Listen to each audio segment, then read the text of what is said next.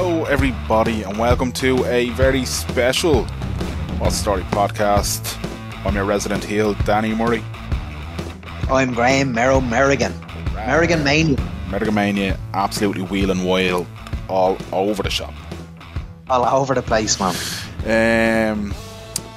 This is we know we haven't been as prolific as we'd like to be with episodes. We know that, this year we took a break and the 600 is still there but it's not there and all that kind of stuff, and people who look for a midweek fix aren't getting a midweek fix, and even the odd week people who look for a Sunday fix aren't getting a Sunday fix. But fear not, lads, because you're getting this episode, which is going out of a Wednesday evening, and you'll get an episode this Sunday as well, a very interesting one too.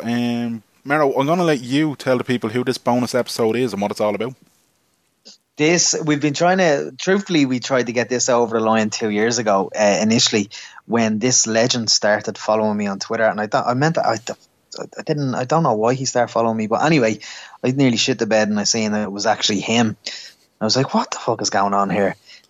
So 2 years ago we failed, just timing, couldn't get it right going, but then I made contact again in the last 2 weeks, and delighted to say that our guest, over the moon, I'm buzzing that our guest is Ireland international legend Alan McLaughlin. We're joined tonight, I'm glad to say, by Republic of Ireland football legend Alan McLaughlin. 42 caps, 2 goals, and one of those goals arguably more famous than many other goals scored in a green jersey by many people. Alan, thanks a million for coming on. What's the story, first of all? Well, thanks guys thanks for inviting me, number one. It's been a while. We've sort of been trying to get together over a period of time, and it just hasn't quite worked out.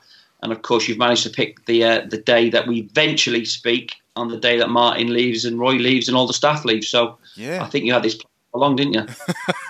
What do you make of it all, Alan? It's difficult, isn't it? I think the fact that maybe, listen, there's obviously a little bit of apathy around at the minute.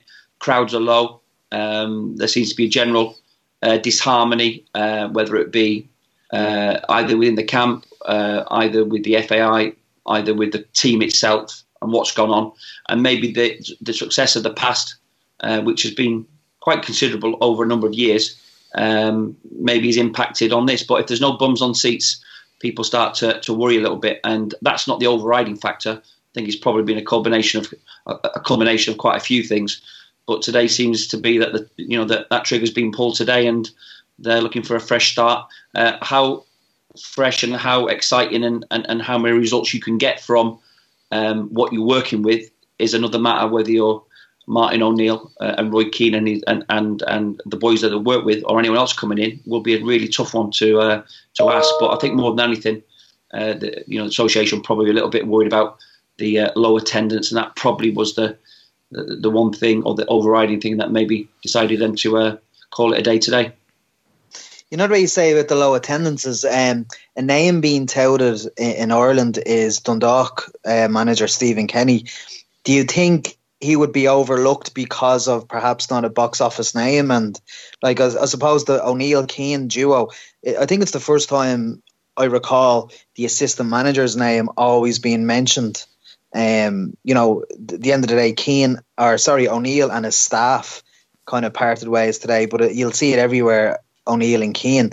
Do you think we will then look for another kind of box office name? And is there a box office name out there that will want a job? Well, listen, I mean, Scotland tried to go, whether you can call it box office, they tried Bertie Vogts, and they tried to bring this German man in who'd won the World Cup, I believe, maybe with Germany, and as a legend of a German player. It doesn't always work. Listen, Roy Keane will always have headlines, will always be talked about. Number one, an inspirational player. Number two, for all the controversy that's gone with Ireland from being a player, and obviously at the latter end of his tenure there with Martin, with some of the stuff that was going on. So that's always going to be an issue.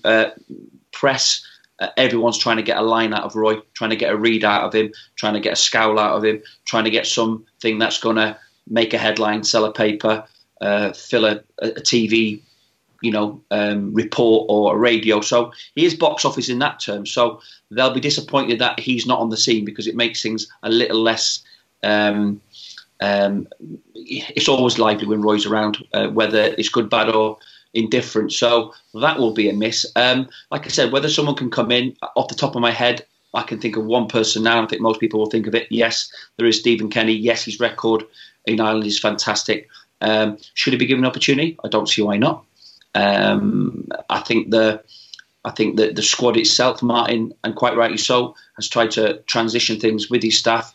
I think it's 9 new faces in the last maybe 3 or 4 games. Listen, a squad has got to evolve.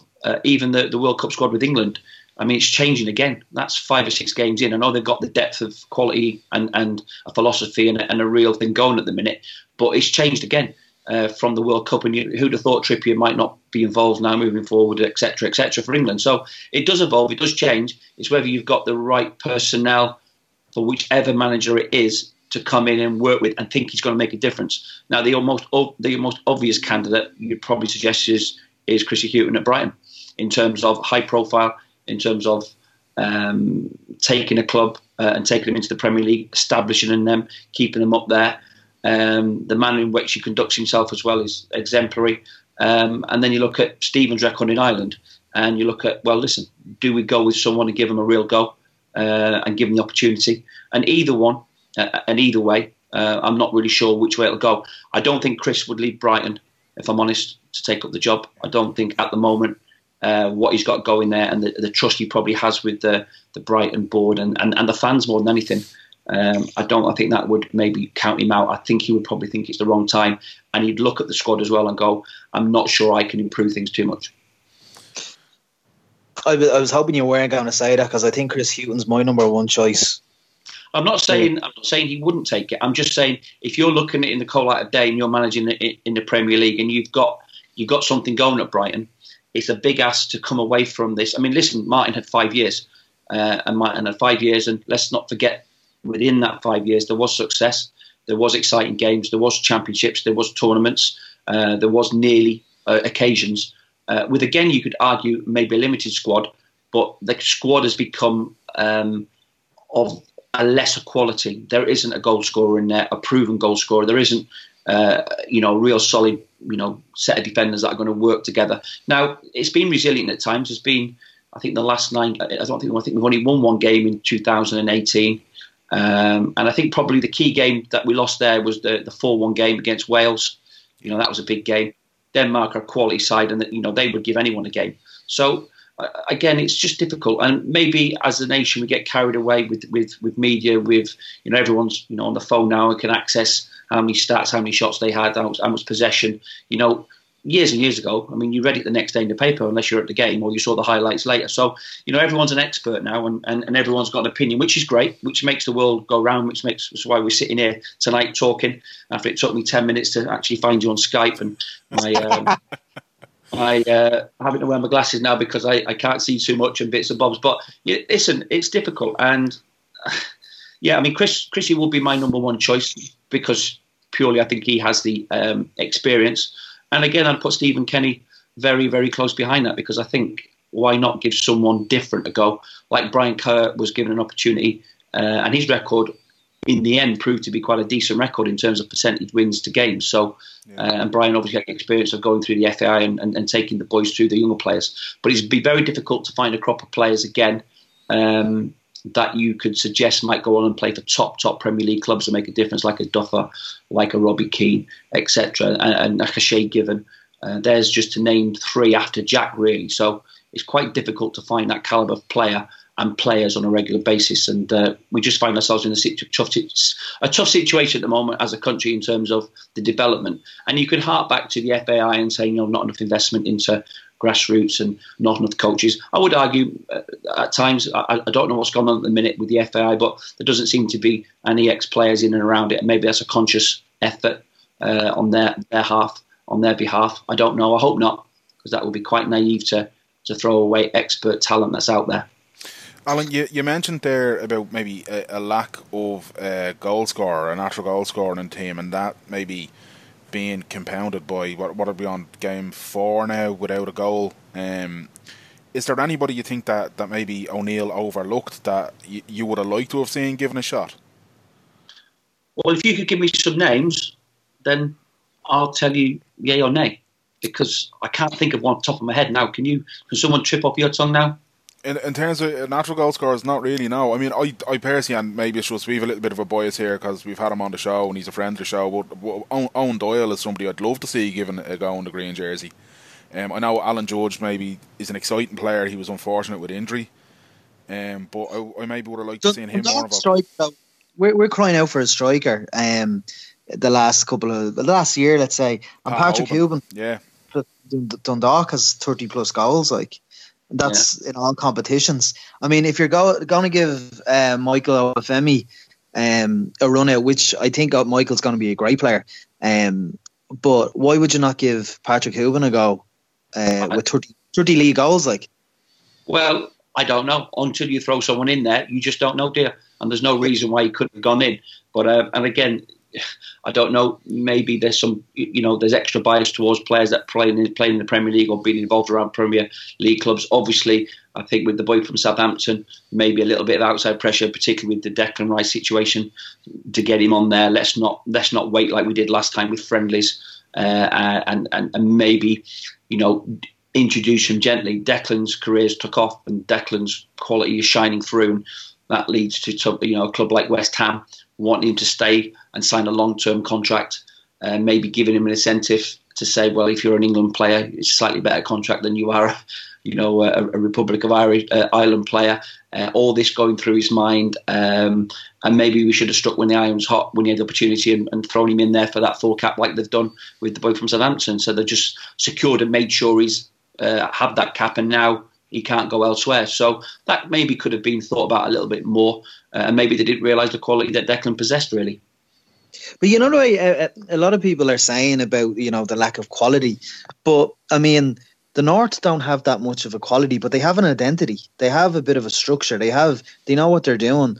I mean, I read today Miguel Delaney was writing today that Callum O'Dowda and Harry Arter didn't know their positioning until 10 minutes into the match recently, and they were kind of shouting over at each other, and that was the instruction from the bench. Yeah. So whilst I agree, the quality seems to be lacking as such, but there's a lack of identity there as well. The fellas don't seem to know what they're doing. With Martin and naming teams an hour before kickoff and stuff as well, like is that a bit uncommon, or?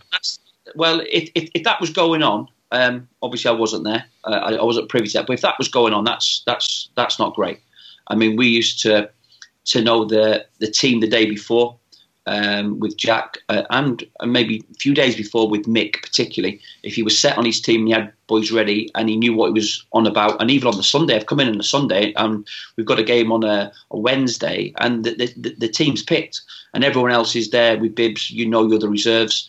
And then we're all battling for a place on the bench on who performs well, what the strategy is, and that's always been in place. So, to you tell me that possibly boys were saying that, then there's a little bit of something not right there, and that means either in being indecisive, in not knowing your team, which you should have a fair idea. I know sometimes players are sometimes injured when they arrive, and they're waiting and they're seeing where they're going to be fit.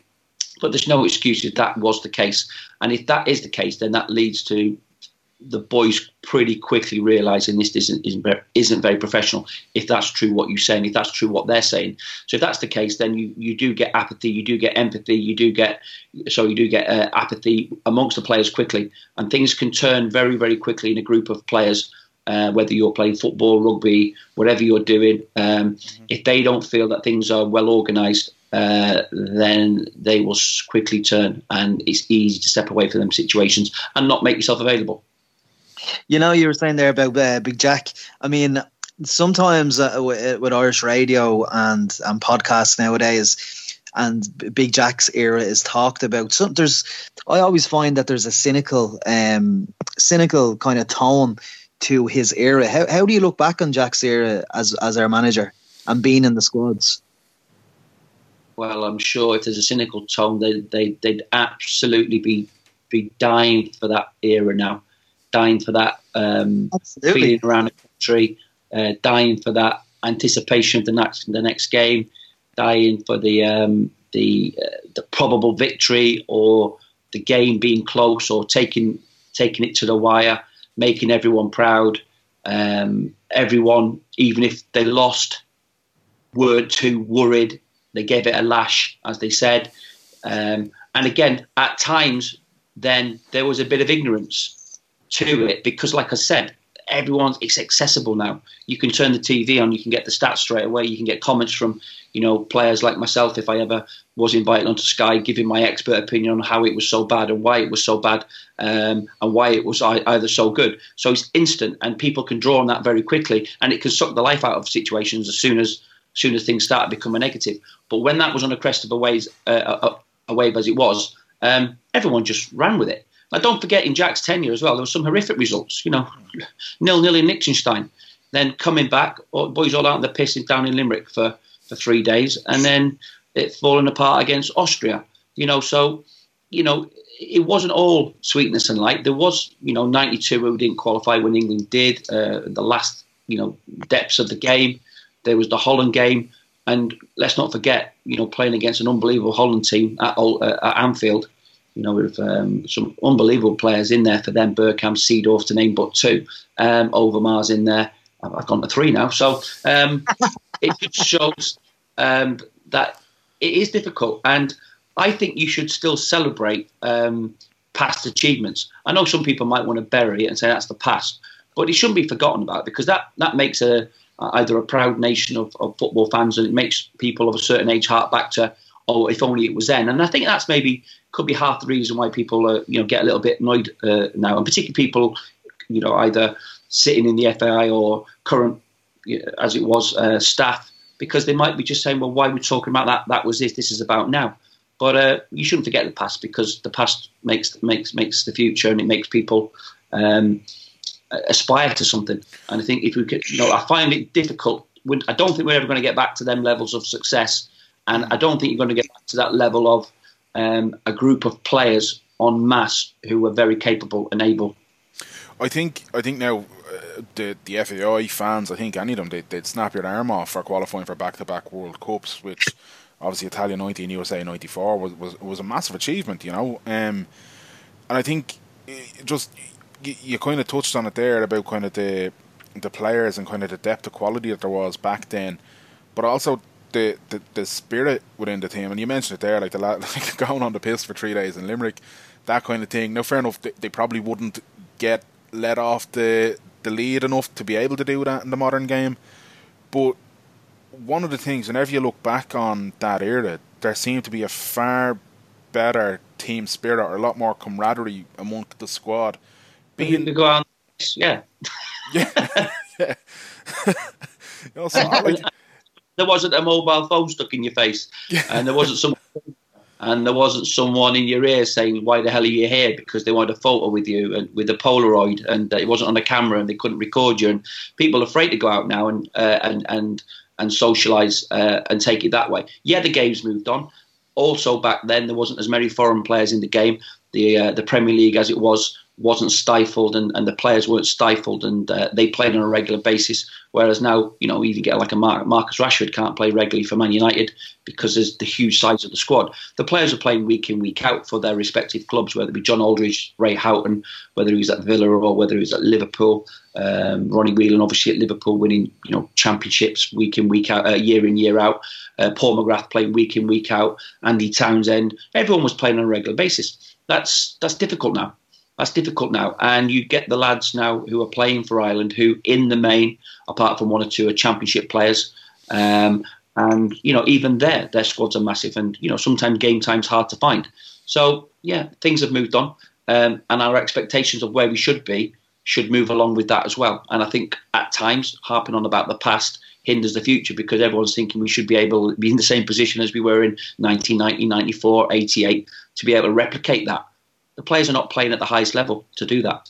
And that's where them boys from them squads and that team were playing at the highest level, probably week in, week out. And that isn't happening now. And consequently, the quality isn't going to be as good. It's just not. And that's no one's fault. And that's not even the FAI's fault. It's the expectation as well, isn't it? We've got a lot of expectation on the island now because of past achievements. When you were called into the 1990 World Cup, World Cup squad, what was the feeling? What was the feeling of your family and you? And because it was last minute, wasn't it? It was. I mean, I was having a brilliant season at Swindon. I got to the end of the season and scored 18 goals from free play, as it was then is now the Championship. So I was flying. There was little rumours. I remember Tony Galvin joined Swindon with Aussie, and I trained with Tony about 10 days or so. And he came up to me and he said, "Oh, McLaughlin, your surname? You got any Irish in your family?" I said, "Yeah, our whole family's Irish." I said, "My mum, my dad, everyone." "Oh, okay." And he left it at that. Didn't hear anything more. And they were in the tunnel at Middlesbrough about 3 weeks later. It was a Tuesday night, and I'd been doing well. And he just sneaked up to me. I always was third in the queue, coming out just behind the goalie. And he just whispered in my ear. He said, "Big Jack's here tonight, so make sure you play well." I went, "Big Jack who?" He went, "Big Jack Carlton, fucking idiot." I went, oh, right. And then I went, "Oh, Christ, okay, I better." Anyway, I remember we beat them 2-1. And I got the ball, it came into me, and I slipped past the midfielder, drove through, crossed it, and Duncan Shearer scored. And I think probably at that point, that might have sealed the little seed in Jack's head that I might be effective for them. And then he tried, I think there was rumours that I might have been maybe involved in a couple of friendlies, and it didn't quite work out because of Swindon were doing so well. We were near the playoffs every time. Then there was a friendly. We were involved in a playoff game at the end of the season against Blackburn. Then we were involved in the playoff final at Wembley, which meant about 2 weeks between winning the playoff semi-final and then Wembley. And of course, Swindon didn't want me then being injured and going away, and I missed it. And I thought I'd missed the boat. I really did. And, I managed to get in the World Cup squad. But before that, and when I played in the B International game, again, it was the letter that come through the door. I had 2 letters in the door, and it's been said many times. I just bought a house, my first house in Swindon, come back, and there was a pile of letters with the usual pizza bits as it was then and whatever. And there was a nice swanky envelope with the 3 lions on it, and I'd been selected, opened it up eagerly, thinking, well, what's this? And opened it up, I'd been selected for England B to play against Ireland down at Turner's Cross. Obviously, was excited. Bloody hell, I've been selected for England B here, and phoned my mum and dad, and my dad was at work, and mum was delighted, of course, bloody hell, what do I do here? I just sat on it really and took it all in and was looking at the letter for ages. I decided to flick to the bottom and go through the rest of the mail, and there was a little skanky little envelope at the bottom, and that opened it up, and that was the FAI envelope, obviously without any logo, just an envelope. And I opened it up, and it said I'd been selected for the Irish B team to play against England B team. So I was frantically back on the phone to my mum and telling her that his son was about to play for Ireland, because from that moment of euphoria, it was receiving something to say that what you'd been doing had been recognised, and people were recognising that I was playing well and doing well, and even to be called up for England was an amazing achievement then. But then to see the letter at the bottom from Ireland and down in Cork, and it was just a no-brainer for me. So I'd like to think that sort of excitement is around now. Obviously, they'd probably get an email now rather than coming up carrier pigeon or something. They'd probably get an email now.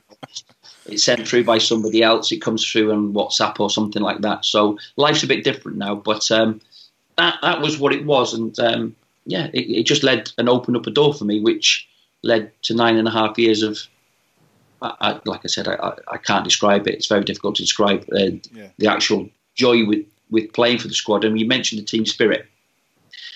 From the first time I walked in there, it was a little bit off because obviously Gary Woodcock had gone home and I joined the squad. Jack had made a decision out of nowhere, and it obviously perplexed some of the lads. How did you find out about that? Pardon? How did you find out about that?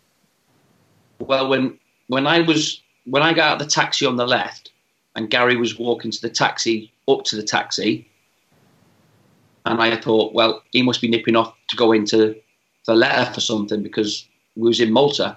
and I thought he was maybe going to the shop for something. I don't know. And I sort of like recognised him, and he didn't look at me, and I thought it was a bit strange, and I thought maybe he just didn't recognise me. And I took my bags out of the back and of the boot, and Gary's stuff went in, and I was walking, looking back, thinking, what's going on there?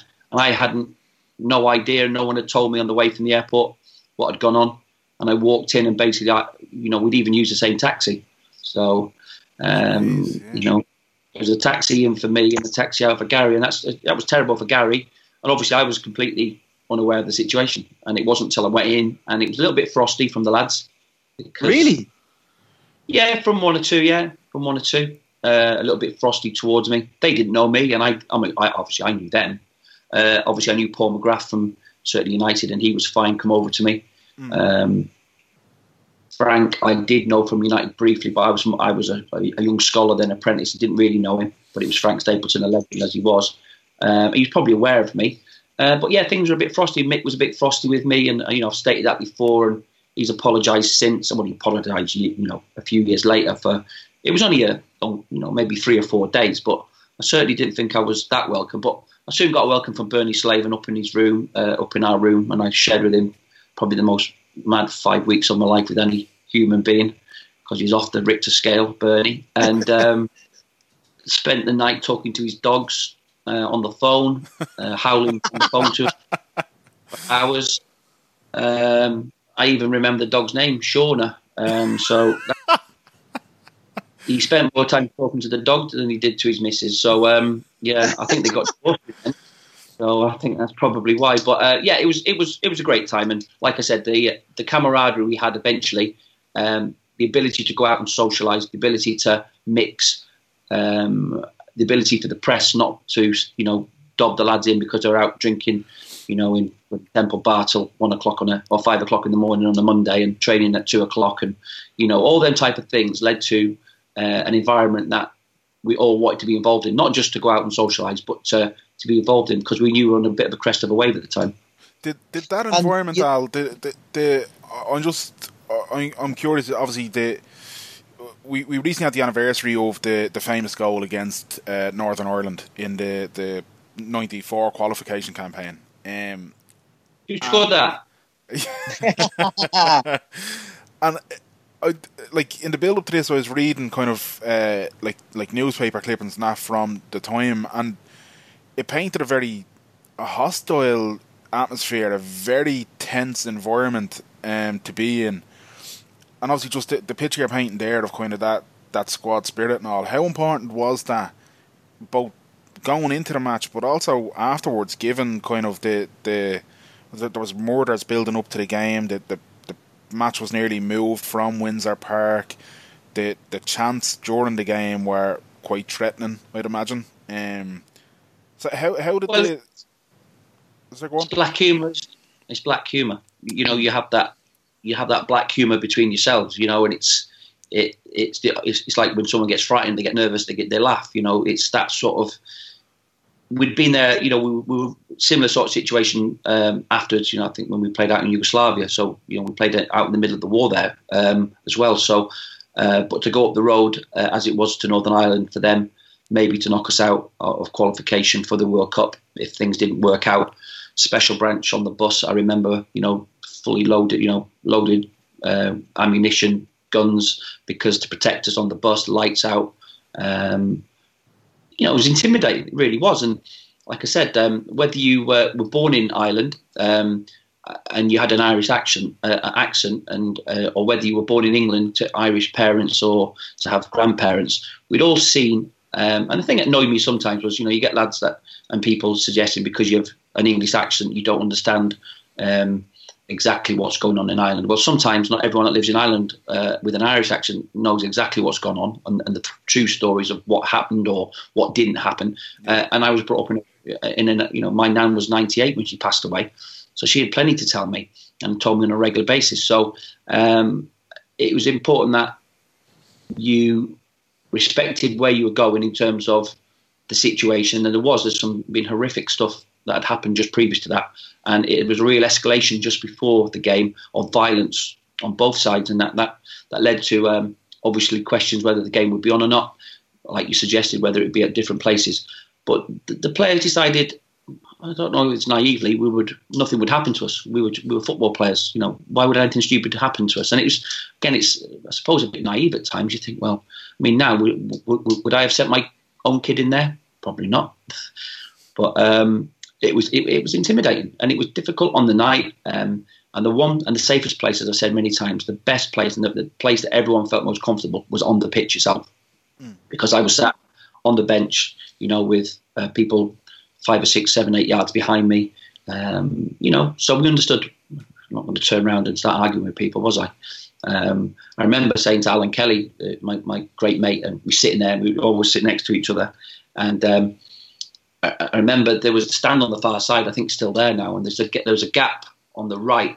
And after about 20 minutes, and it was pretty hostile, you imagine. And I turned to Alan and I said to him, you've got a red dot on your forehead. Jesus Christ, you've got a red dot on your forehead.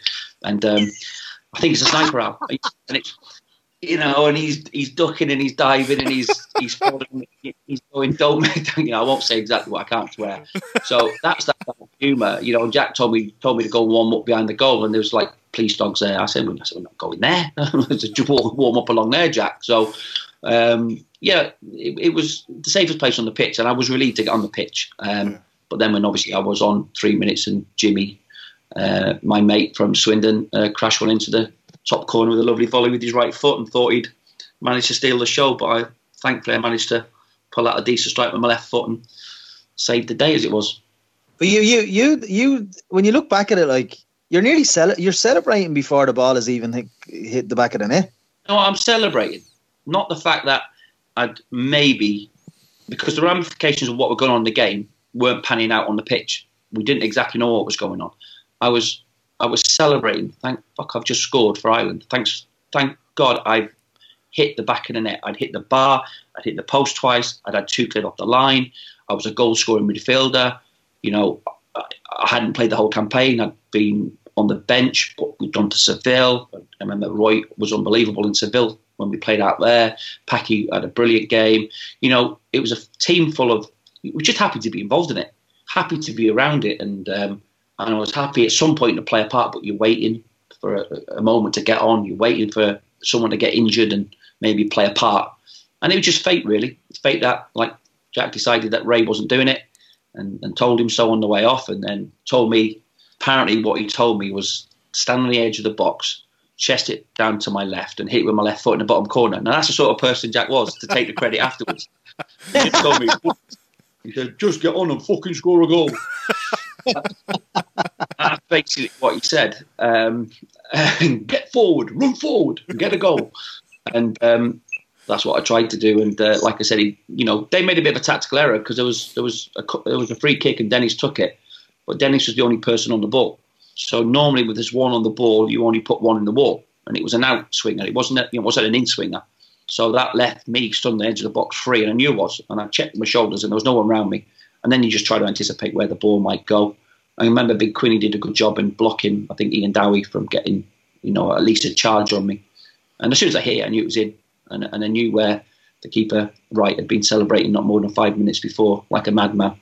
That I was going to equal it. But like I said, the celebration was, I turned and delight I'd scored. And then I turned again, hoping there was no decision, it was offside or there was a handball or something ridiculous along the way. So, and then it was just, and again, I clenched my fist and it was, I've scored. That's all I wanted to do, was to put that behind me, that I've managed to get that goal. So, believe it or not, that was why I was so happy. Not the fact that the goal had meant something other than I'd scored, and that's all I was delighted about. Amazing. The meaning of that goal is just phenomenal. Like, it meant so much to the country that we had a taste of a World Cup in 1990, and it was amazing. We need to get to another one, and for 2 World Cups in a row. Do you ever just sit down and kind of say or take it in? I know it's years later, 25 years later, but still, it still means so much. USA 94 was a brilliant summer for everyone.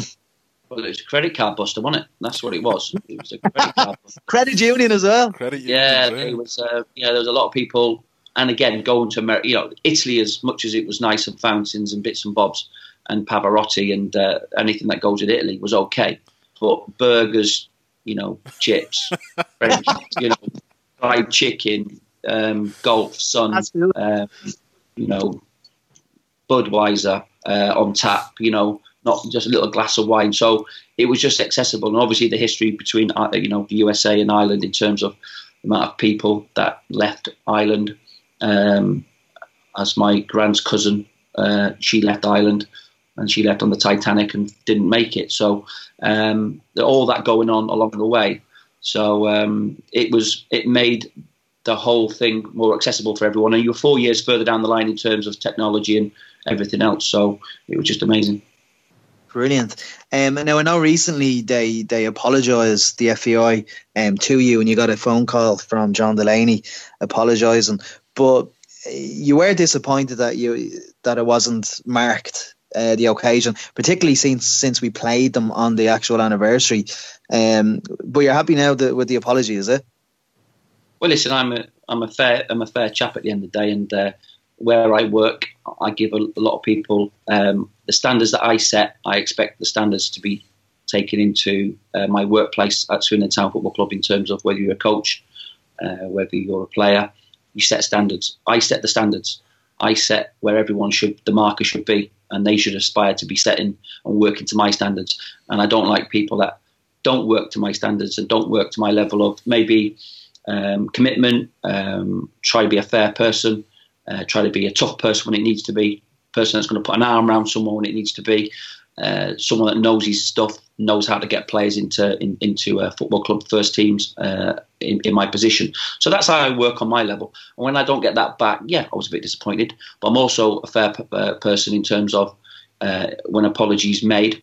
And I will be honest, it was only made after the article came out. I don't think there was any intention. I don't think there's anyone had thought logically about the situation on the PR side of things, maybe. And I wouldn't have gone there. Yeah, there's a bit of me would have gone there because it would have been nice, because I'd only been once to the Aviva, and that was, I didn't be invited by News Talk to go and do a little piece there.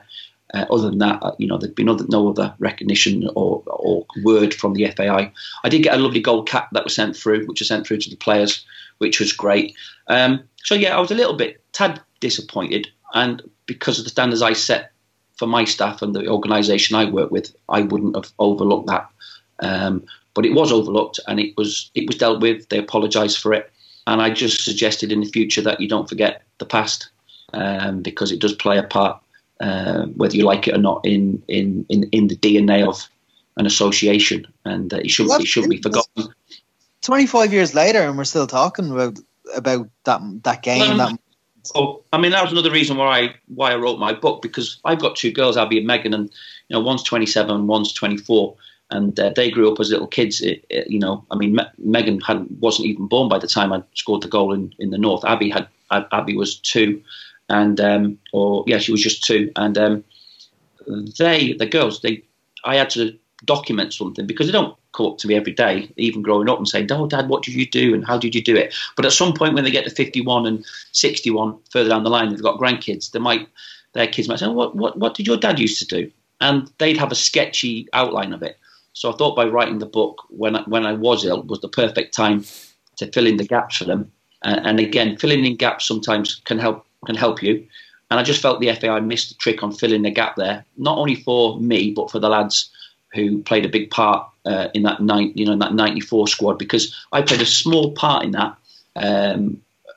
but it was a great little cog to be involved in, because that wheel was some brilliant players who went to Seville and got a hell of a result in Seville, went to Denmark, went to all these places, and they should be recognised on the night as well, because it wasn't just about my goal and my 20 minutes. It was about their achievements up to that point to give me the opportunity to score the goal.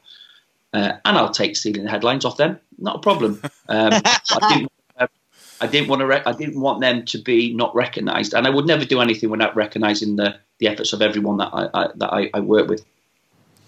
Before we let you go, Neil, but before I let you go, the way you said there, you got the envelopes for Ireland B and England B.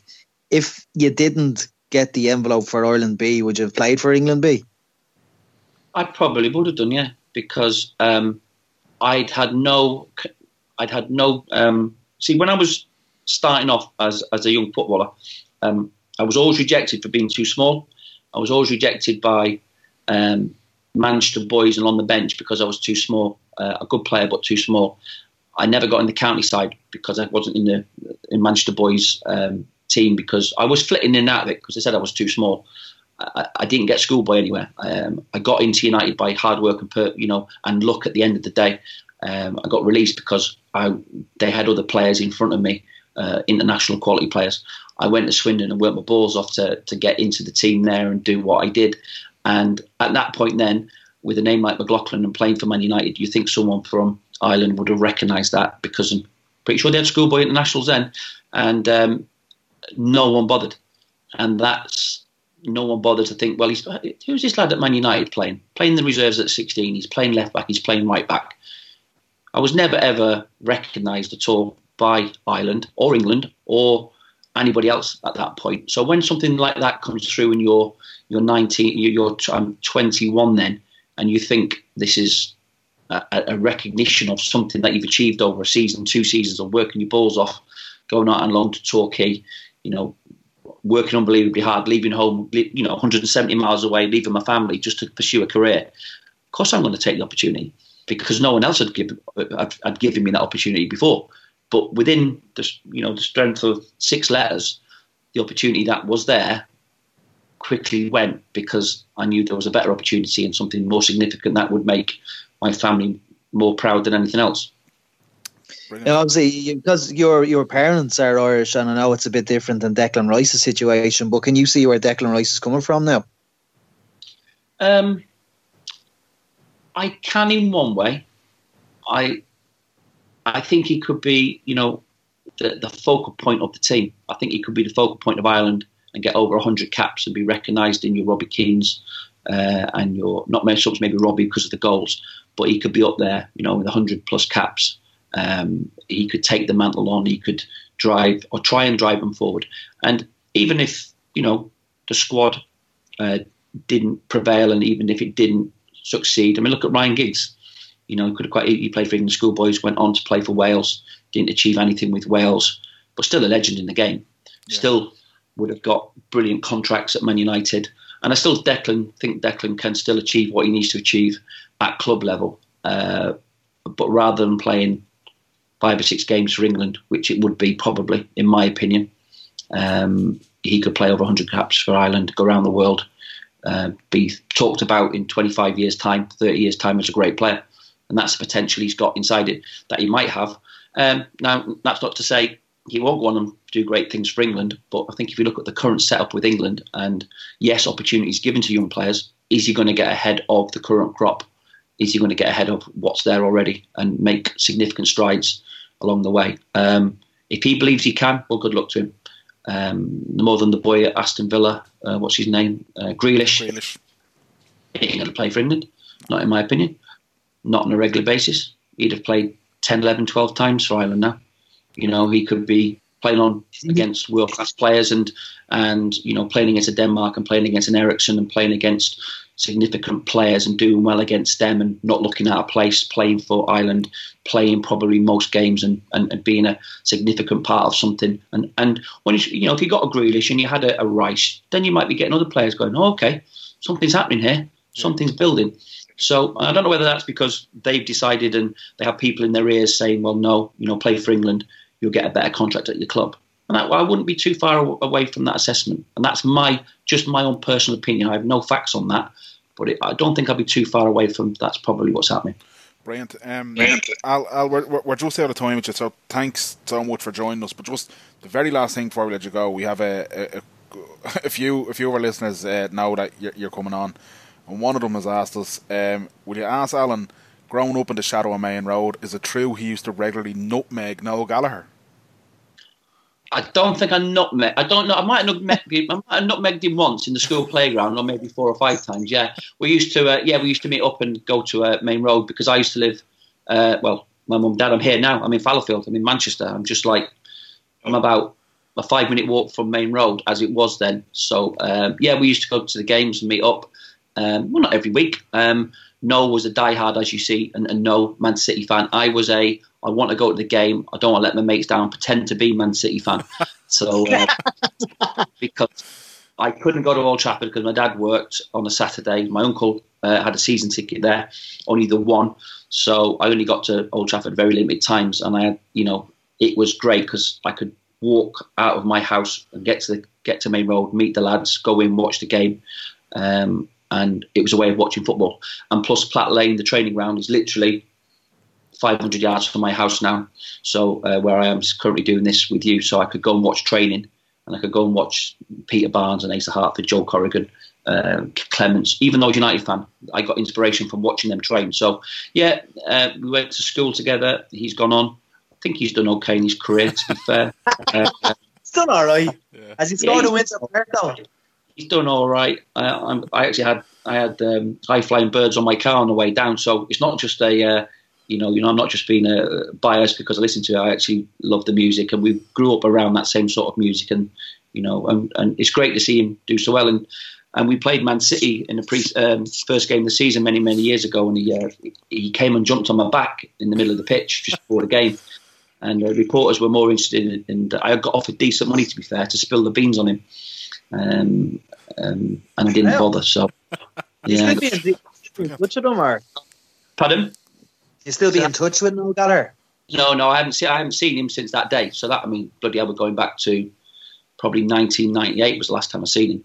That was the season. So listen, he invited me upstairs to the box at the time, but I didn't go up.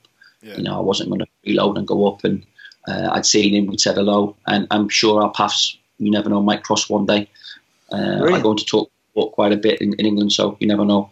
But I certainly wouldn't, ask to speak to him or try and contact him. He'd probably tell me to get stuff. But anyway, he was fine at school and not as much of a madman as he made out.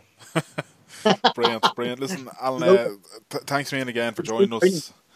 And look, all the best with Swindon. I know there's a few changes going on, or they've just gone under a few changes there. So hopefully, it kicks on anyway. Well, yeah, that's what we're hoping for. You just see the team improves. My job's to make sure we get young players in and around the team, which we do manage to do. So that's my remit, and hopefully it will continue. Listen, guys, great speaking to you. And brilliant. Thanks, Al. All the best, man. Take care. Thanks, Al. What an absolute gent he is.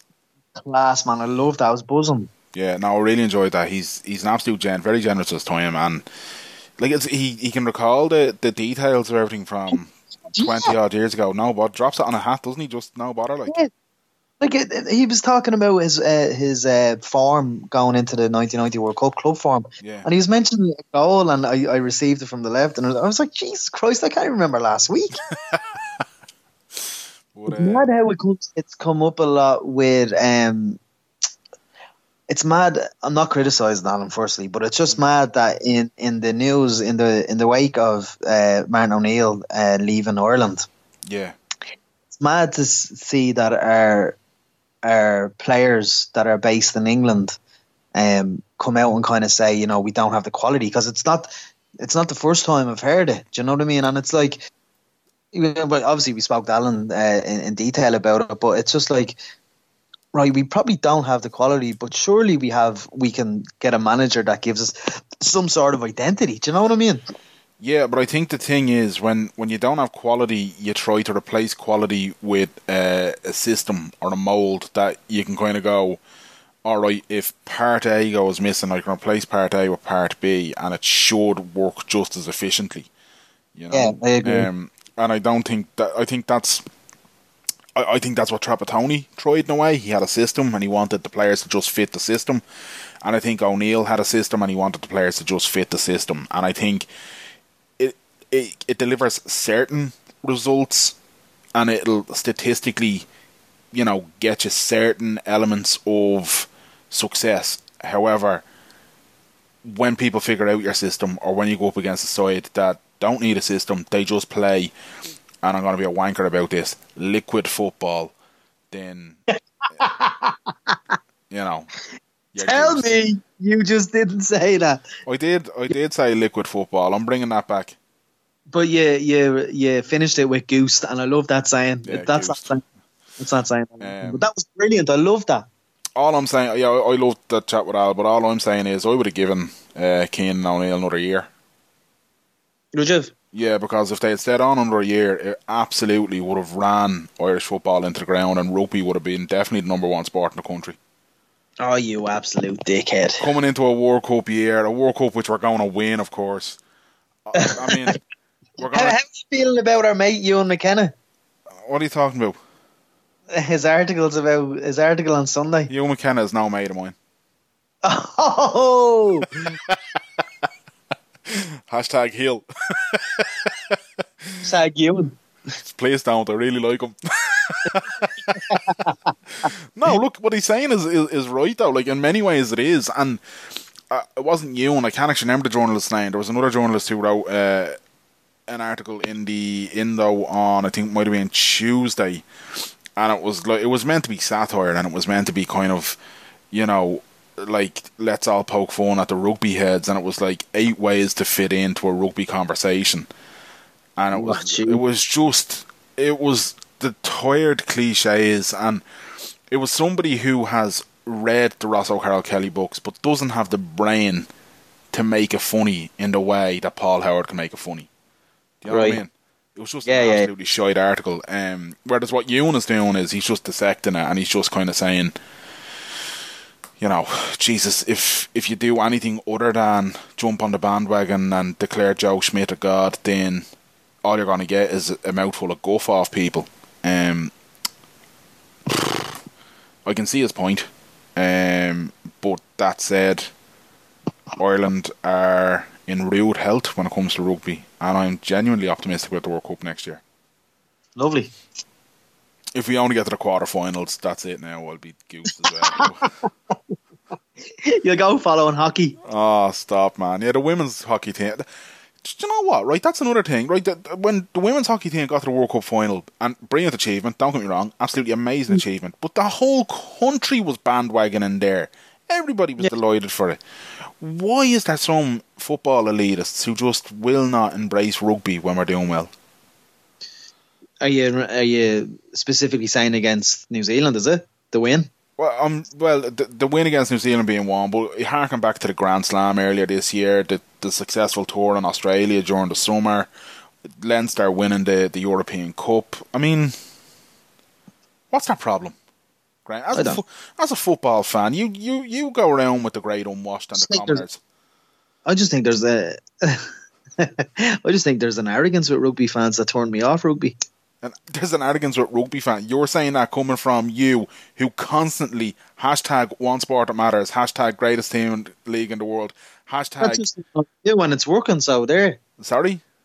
That's just to annoy you, and it seems to be working. Seeing your reaction here. Absolutely not, Graham. You couldn't get under my skin if I gave you a needle and thread, bud. Right? You have not. As we talk on video, you are wearing a Shamrock Rovers jersey. You cannot talk about elitism or snobbery in sport when you and your band of hooligans are out there on a mad one. That was a great interview with Alan McLaughlin. Until next week. Hang on, yeah, we haven't told people where they can listen to all the other episodes and all that, Craig. Tell them. You can get it on WTSpod.com. Don't be lazy. Right, go on. Look, do the clear eyes bit. I'm going to watch the highlights of the Ireland beating the All Blacks. Becky Lynch for Ireland. Becky Lynch for Ireland. I'm telling you now, I don't know what happened. Is she back yet? Is she still out injured? Is she... I think she's still out injured. She's broken face. Oh, Jesus. Madness. Anyway, genuinely, Alan McLaughlin, legend. Really enjoyed that. Hope you enjoyed it too, lads. I'm off now to get me prepping before Ireland beat USA at the weekend in the rugby. And people should send Alan, if they enjoy the podcast, they should send him a tweet of appreciation, because the man is a legend. Yeah, just don't at me, lads. I couldn't be arsed dealing with you. Clear eyes. Full hearts. Can't lose. Too sweet. Look.